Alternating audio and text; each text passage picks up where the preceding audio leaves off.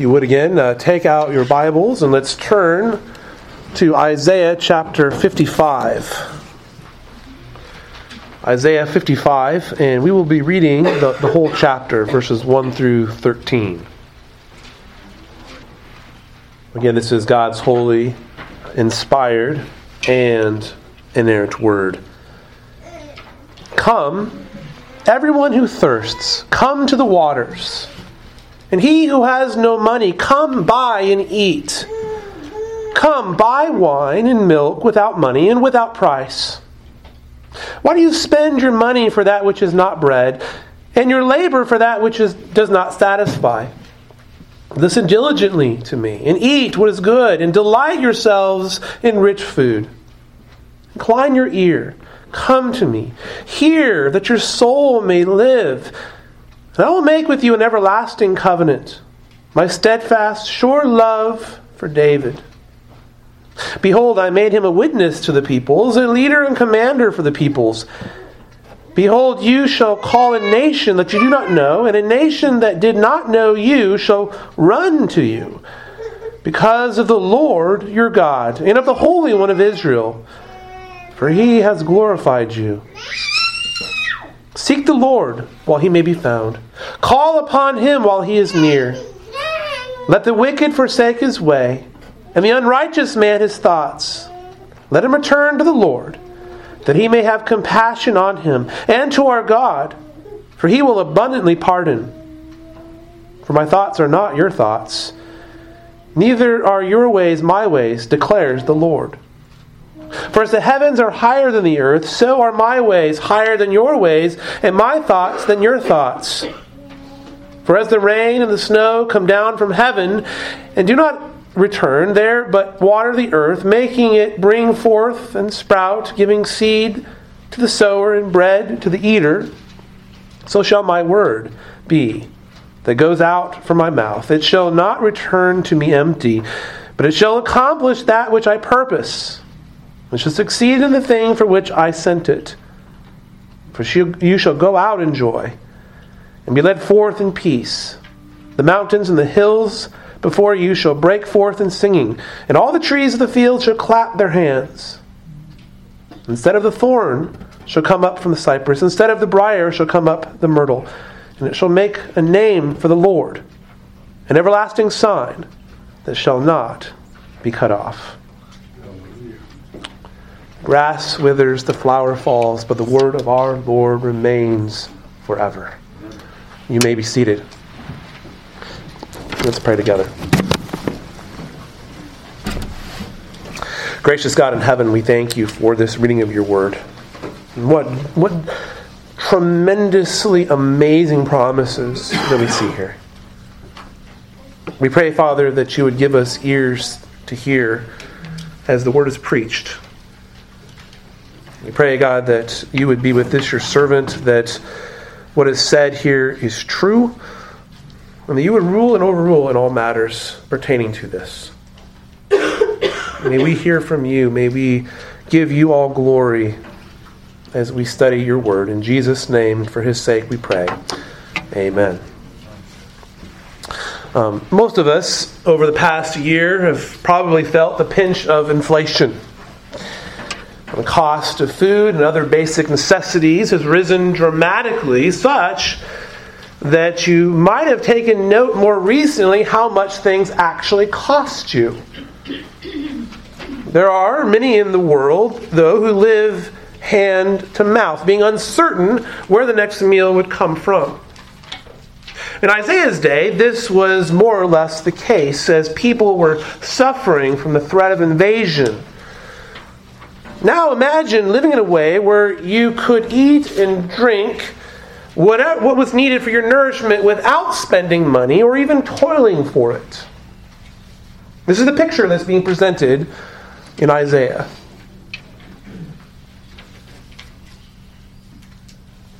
The image that we are confronted with here in Isaiah 55, as Isaiah 55 opens, is that of a merchant peddling his wares in the market. He calls out to the crowds to come and look at what he has to offer. But what he is selling has no cost to the buyer.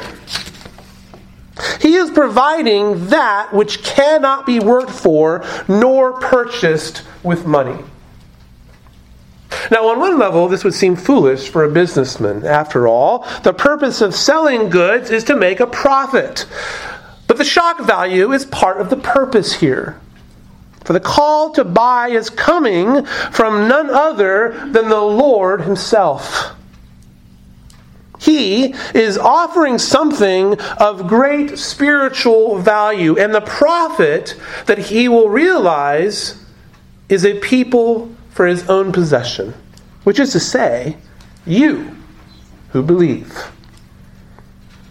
In many respects, our small dabbles in Isaiah hardly are really doing this book much justice. And yet, what I hope to accomplish in our time together today is to see how the Old Testament saints look forward to the coming of their King and Savior.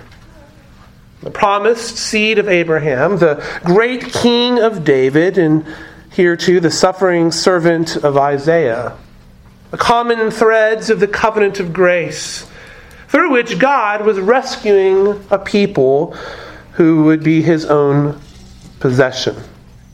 And so the call is going out in the days of Isaiah to a people who are suffering, who were experiencing great darkness. They were experiencing political and social uncertainty. The nations around them were threatening them. Israel was to be brought under judgment. But again, judgment was not to be the last word. The Lord was going to bring redemption and peace to his people, which was to be global in its extent.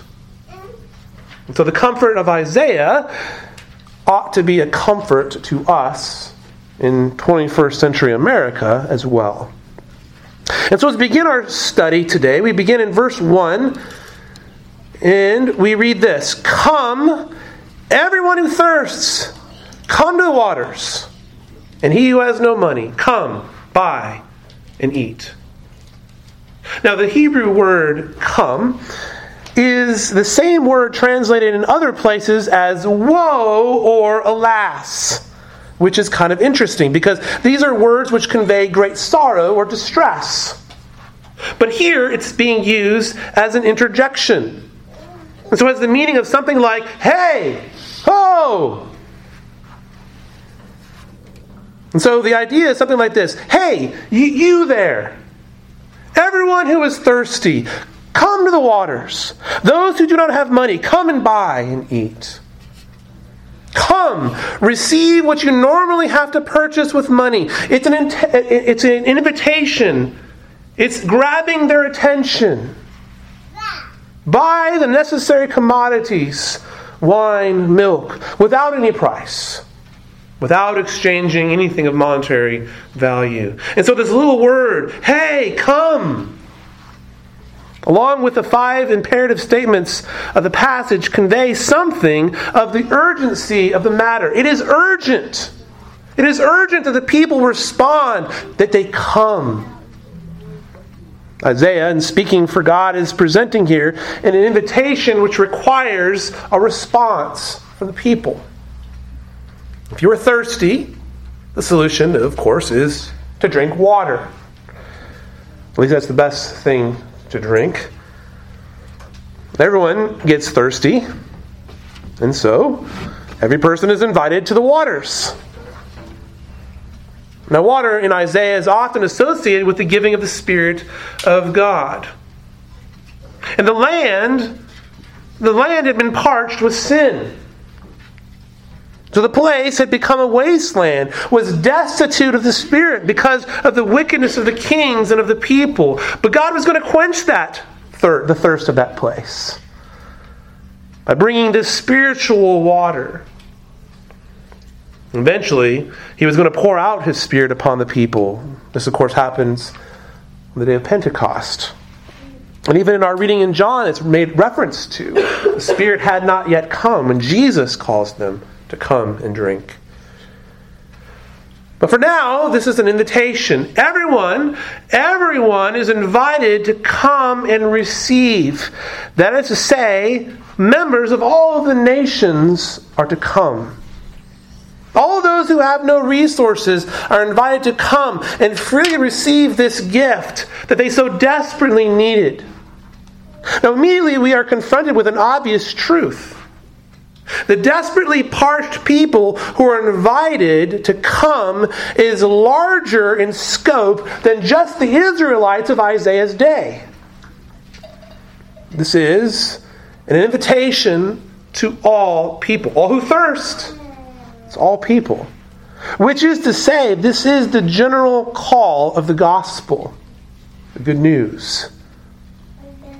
This is similar to the call of Jesus in Matthew chapter 11 to come and find rest in Him.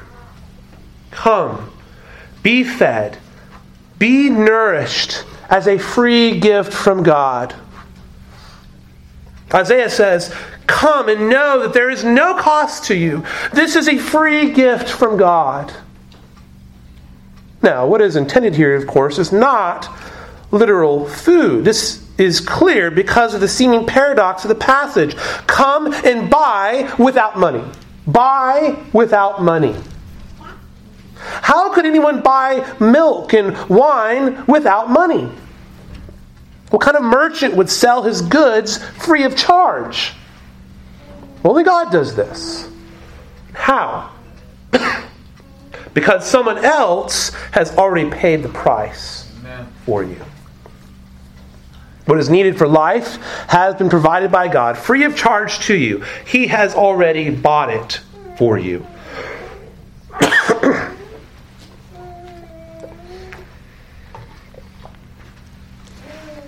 Now, the second verse continues the thought of the first. But this time, by the way of contrast. Why should you spend money and work for something that does not, indeed cannot satisfy? Why would you spend money for that? When people could have the riches of a deep spiritual life for nothing, why weigh out silver and gold for that which is not bread?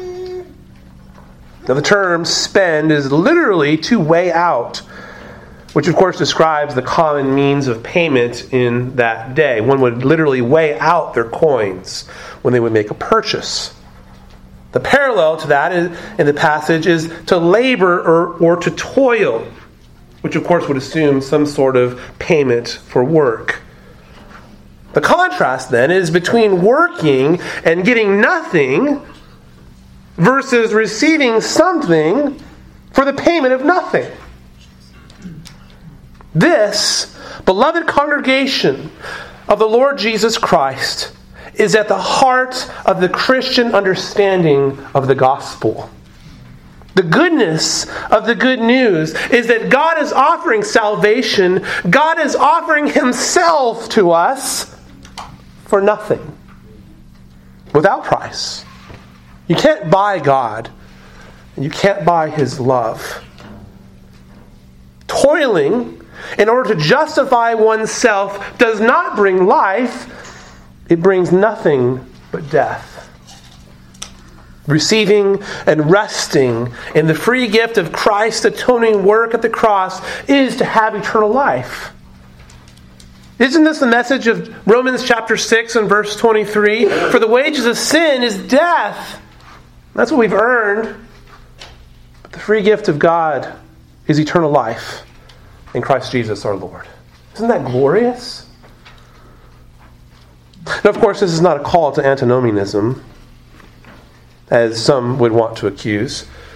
James says that faith without works is dead faith. True saving faith is a faith which works, seeking to walk in obedience to the Word of God. The Christian does this, though, because he's a transformed man. It's not your works which saves you. Salvation is a free gift from God, and He calls all to come. And so the point is driven home by what the prophet says next at the end of verse 2. He says, listen diligently to me and eat what is good. Delight yourselves in rich food. Now, what is this eating of what is good? You know that there's a parallel between listening and eating. Which is to say, this is not about physical nourishment, but spiritual nourishment. The very picture, by the way, which is displayed for us in the Lord's Supper, isn't it? Listening to the Lord is to obey His voice in opposition to spiritual rebellion all around us. So Isaiah is using material images to express spiritual realities. Eating, drinking. Of course, this is not unique to Isaiah. Psalm 34:8. Oh, taste and see, the Lord is good. Blessed is the man who takes refuge in Him. Or the words of Jesus in John chapter 6, in verse 47. Truly, truly, I say to you, whoever believes has eternal life. I am the bread of life. And then our Savior goes on to say that His flesh is true food, His blood is true drink. Now, obviously, Jesus is not suggesting cannibalism, or even transubstantiation, as some would like to say. Rather, He's drawing on these same kinds of images which point us to spiritual realities. What the prophet in Isaiah is suggesting is that the people of God are to delight themselves in the Lord and in His Word. God and His Word are the rich food that we're to delight ourselves in. God Himself is what we're to delight in, we're to be satisfied in. We're to find our satisfaction in Christ. We're not to toil for God's pleasure, but we're to freely take pleasure in His abundant mercy and in His grace. What a wonderful message to a suffering people in Isaiah's day. Don't toil.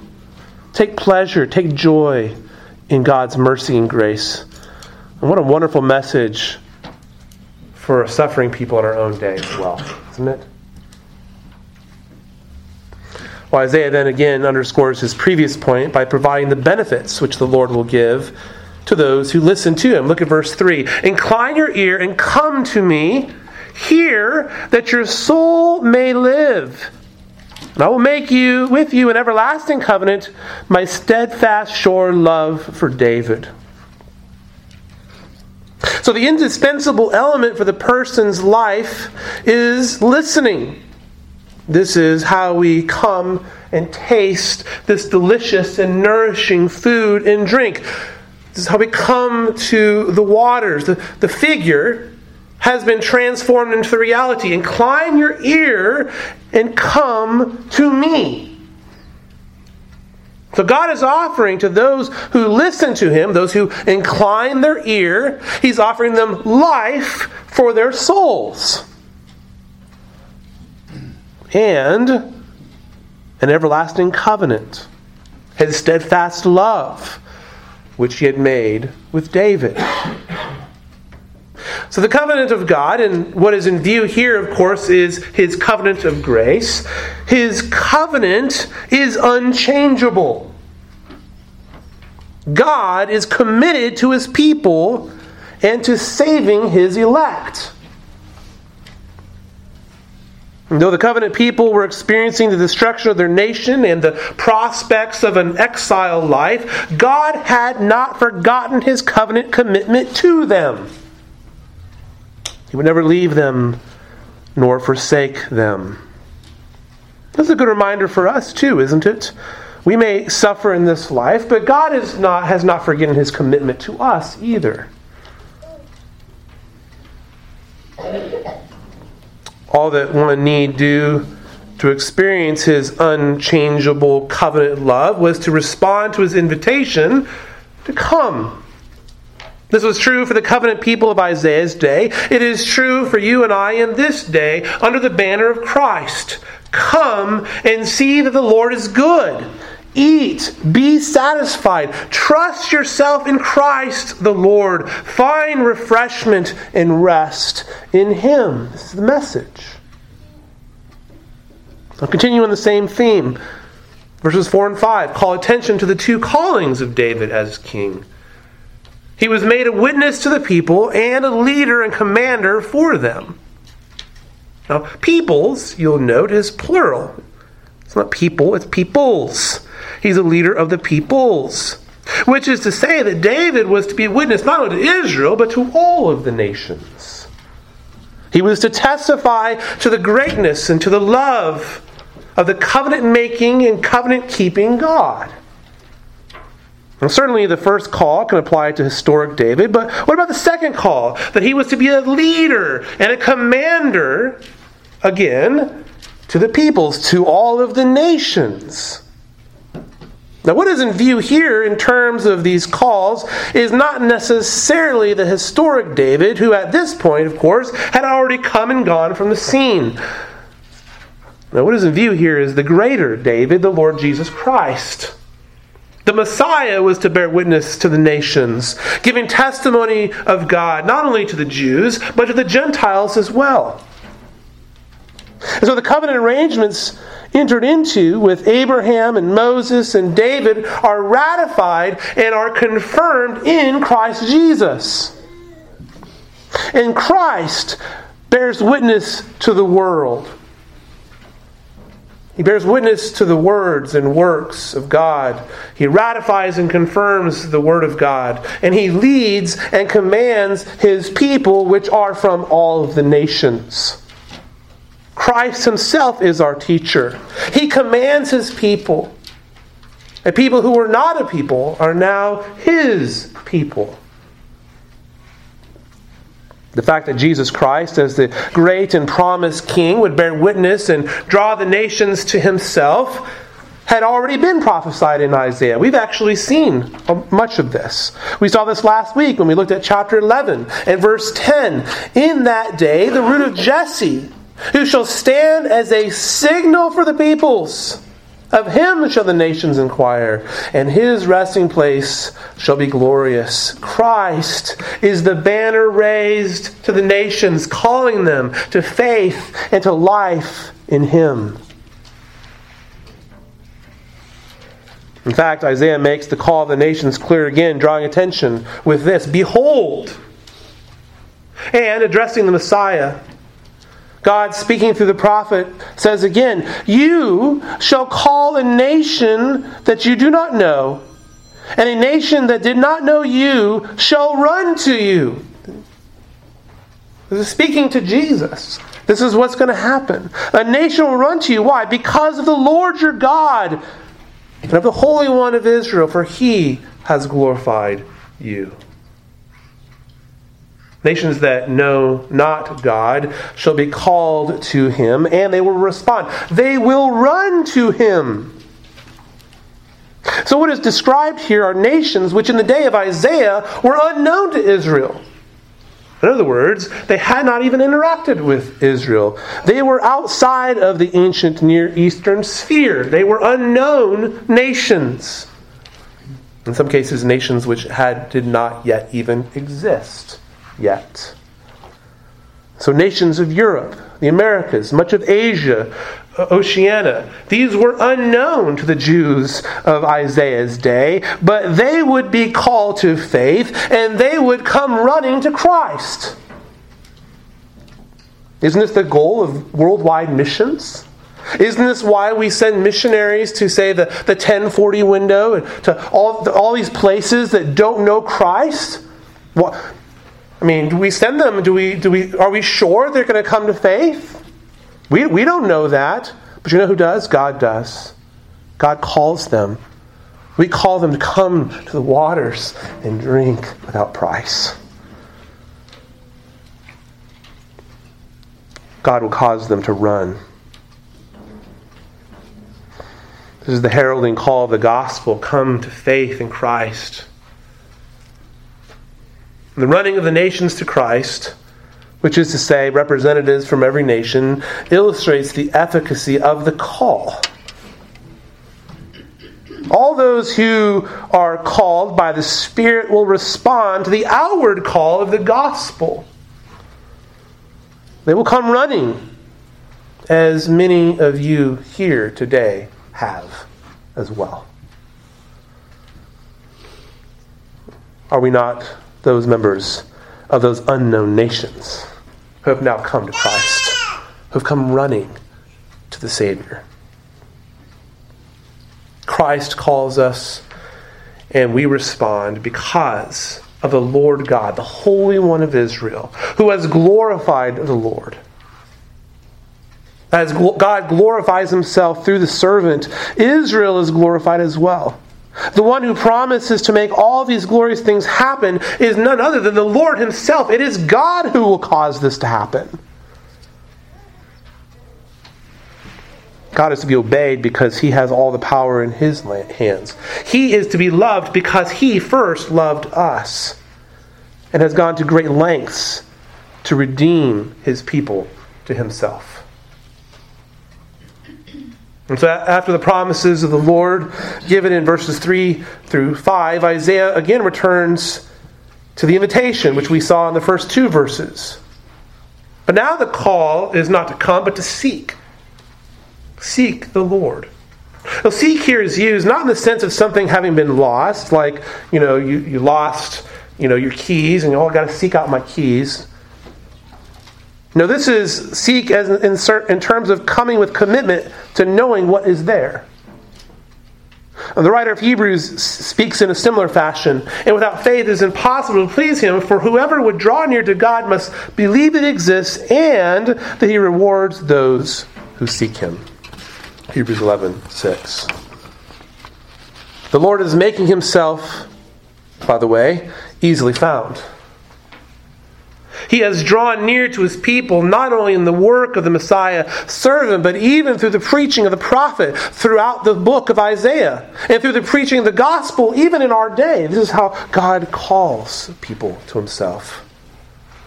The Lord wants to comfort the hurting, to bind up the brokenhearted. He desired to forgive the sinner, to deliver the captive. What must be done for these blessings to be realized? We must seek him. We must call upon him. And how is this done? Because those who can respond are Spirit-enabled, and they do respond. Thus the sinner can call upon the Lord. The wicked can forsake his wickedness. The unrighteous his evil thoughts, because the seeking person is not simply looking for information about God. The seeker truly desires to know God, to relate to him, to live in the presence of the Lord. Those who are truly seeking the Lord will want to forsake their evil ways. Therefore, to abide in the presence of God requires that we be a transformed people. This is why Paul says in Romans chapter 12 and verse 2, "Do not be conformed to this world, but be transformed by the renewal of your mind, that by testing you may discern what is the will of God, what is good and acceptable and perfect." Or 2 Corinthians 3:18, "And we all, with unveiled face, beholding the glory of the Lord, are being transformed into the same image from one degree of glory to another. For this comes from the Lord, who is the Spirit." Which is to say, the response is because we're Spirit-enabled. In fact, our knowing and seeking God is rooted in his first knowing us. Romans 8:29, "Those whom he foreknew, he also predestined to be conformed to the image of his Son." It is God who is transforming sinners into saints.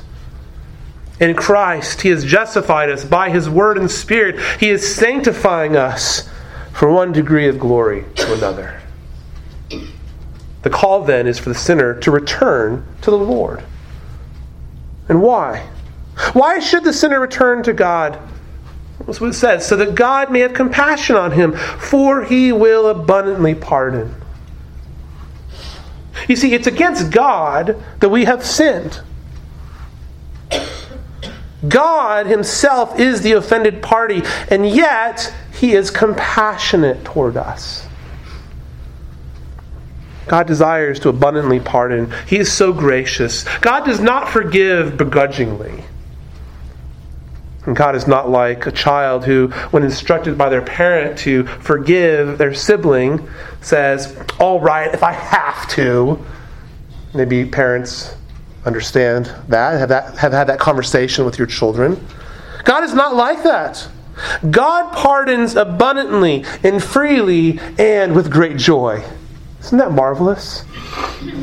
Our repentance before God, our turning away from our evil deeds, will then be met with a favorable response from God. You need not fear. The Lord is calling you and me to repentance and faith, and when you come, the angels in heaven rejoice, and God looks favorably upon you because He has called you to come. And so how is it that God could pardon men? How can a holy God do this? And why should the sinner seek the Lord? Well, the surprising nature of the call to eat and drink without money and the call to forgiveness by God is met with this explanation. In verse 8, for my thoughts are not your thoughts. Neither are my way or your ways my ways, declares the Lord. When you and I consider the depths of sin, how much distance there is between a holy God and sinful men because of our rebellion against Him, we might conclude that salvation is not just hard to accomplish, no, it's actually impossible. But God's ways are not our ways. His thoughts are higher and greater than our thoughts. The Lord illustrates for us the distance of our thoughts from His. For as the heavens are higher than the earth... Now, how far are the heavens from the earth? What is the distance of the stars from our planet? I'm not talking about our sun. I'm saying even more distant stars. How far is that exactly? How big, by the way, is the universe? How far are the heavens from the earth? This gives us something of an image which illustrates how much greater the thoughts and intentions of the Creator of the universe is from the creature. There's a great distance between His thoughts and our thoughts. The greatness of God's thoughts beyond that of man is the first confirmation of His intent to save. The word of the Lord through Isaiah here provides a second reason that sinners are to abandon their wickedness and seek the Lord. And continuing the imagery of the heavens being higher than the earth, thus God's ways higher than man's, we read in verse 10, for as the rain and the snow come down from heaven, and do not return there, but water the earth, making it bring forth and sprout, giving seed to the sower and bread to the eater, so shall my words that go out from my mouth. So the rains which fall upon the earth, they produce an abundant harvest, grain grows, bread can be made so the hungry can eat and be satisfied. So it is with the Word. God's word which pours forth from His mouth. You see, the Word of God is life-giving, just like the rains which fall. Now, some people like to overthink these things. The principles of evaporation are not in view here. And to focus on water, whether water evaporates and returns, that's to miss the point. The idea here is that God and His Word bring life, and God is accomplishing His will by His Word. That's the point. Just as the rains are the agency of life for plants and animals and people, so it is with the Word of God, the agency of life for the lost sinner. God's plans and God's purposes are for the good of His chosen people, and He accomplishes all that He has set out to do by His Word. This is why He says that His Word does not return void, doesn't return empty. And we can see how this plays out in the New Testament. John 1:1-4. In the beginning was the Word, and the Word was with God, and the Word was God. He was in the beginning with God. All things were made through Him, and without Him was not anything made that was made. In Him was life, and life was the light of men. The Word of God is life-giving. And Christ is the ultimate expression of God's life-giving purposes. The Word of God taking on flesh, dwelling among us, allowing us to experience His glory as the only begotten Son of the Father, full of grace and truth. Redemption is found in His name. In Christ there is life. This word which proceeds from the Father is manifested in the Son. And the Lord says, "It shall not return to me empty, but shall accomplish that which I purpose, and shall succeed in the thing for which I sent it."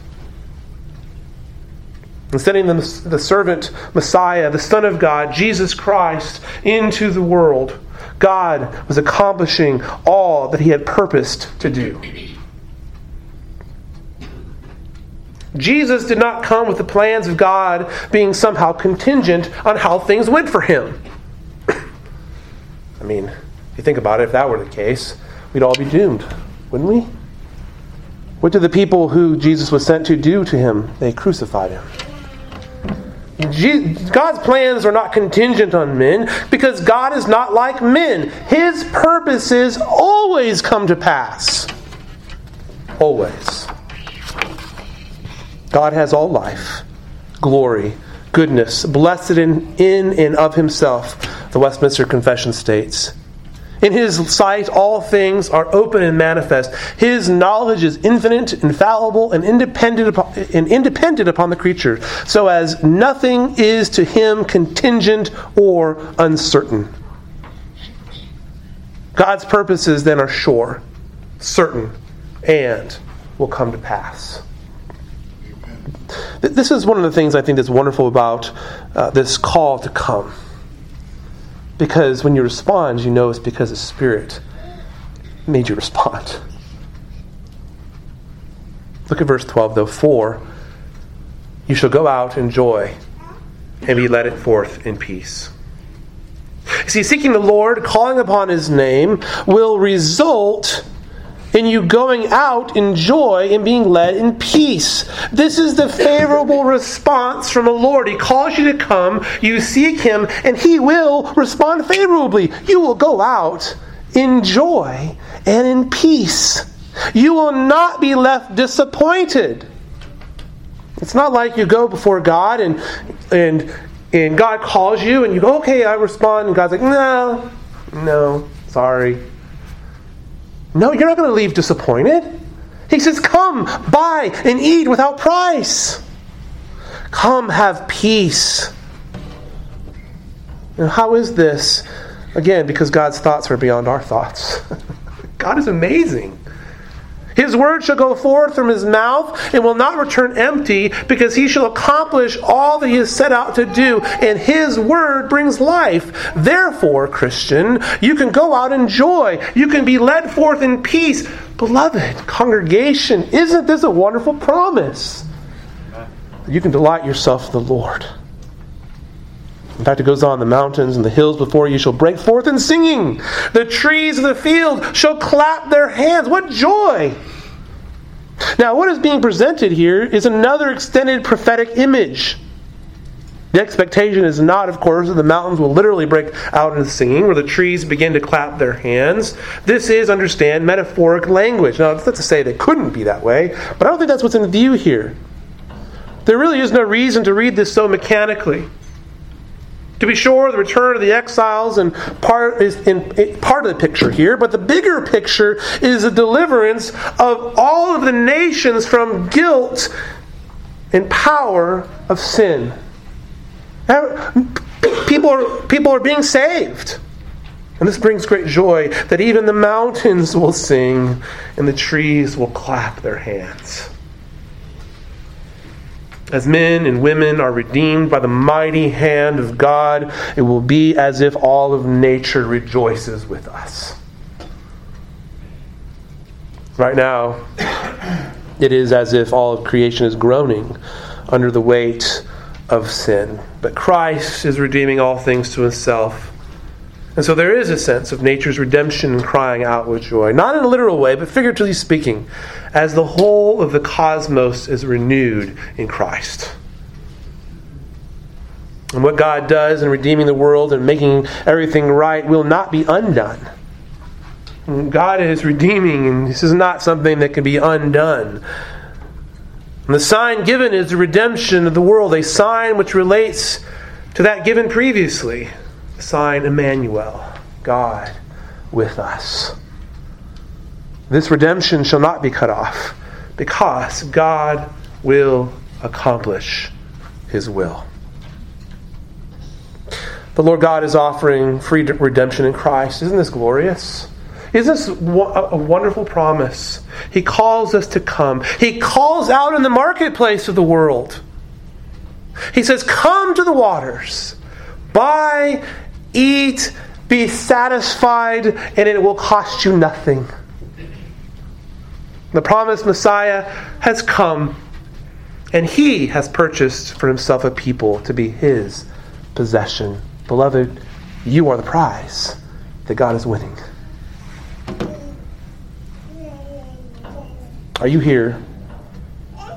Have you responded to the call of the Lord? Have you responded to this call to come, buy, eat without price? Today is the day of salvation. The free offer of the gospel is before you. He calls you to repent of sin, to trust in him by faith. He calls all of us here to hear his word diligently, to taste and see that he is good and gracious, that the Lord is filled with loving kindness and mercy. If you have trusted in Christ, if you are resting on him alone for your salvation by faith, and you have been justified by him, this redemption is a free gift from God. This is an important reminder, though, for even those who believe. Because many of us, if not most of us, struggle at times with thinking that we have to do something to please God. Well, God will be happy with me if I just get this part of my life right. God's pleasure in you is because he is pleased with his Son. And you, beloved, are invited to come. Enjoy the fruit of his goodness. Rest in the light of his glory. Let's pray together. Father in heaven, we thank you. What a glorious passage this is. What wonderful promises. What a great reminder to us that we can come. Those of us who are thirsty, that we would thirst after your righteousness and your holiness. And yet we are parched, O God. We need your Spirit. We thank you that you have sent Jesus to save us, that you have given to us your Spirit who inhabits us, that we can respond, that we can seek the Lord, and that you take great pleasure in this people that you've made. We are cognizant, O God, that we are yet still sinners, but we look forward to that day when we'll be in the new heavens and new earth, and we will be glorified. Help us, O God, to be a people who repent, who respond daily to the call of your gospel, that we may go forth with joy, knowing that we are saved by your grace through faith in our Savior, Jesus Christ. We give you all praise and glory, God. We are humbled. We are humbled that you have called us and that you love us and that you are even now transforming us. We praise you in Jesus' name for his sake. Amen.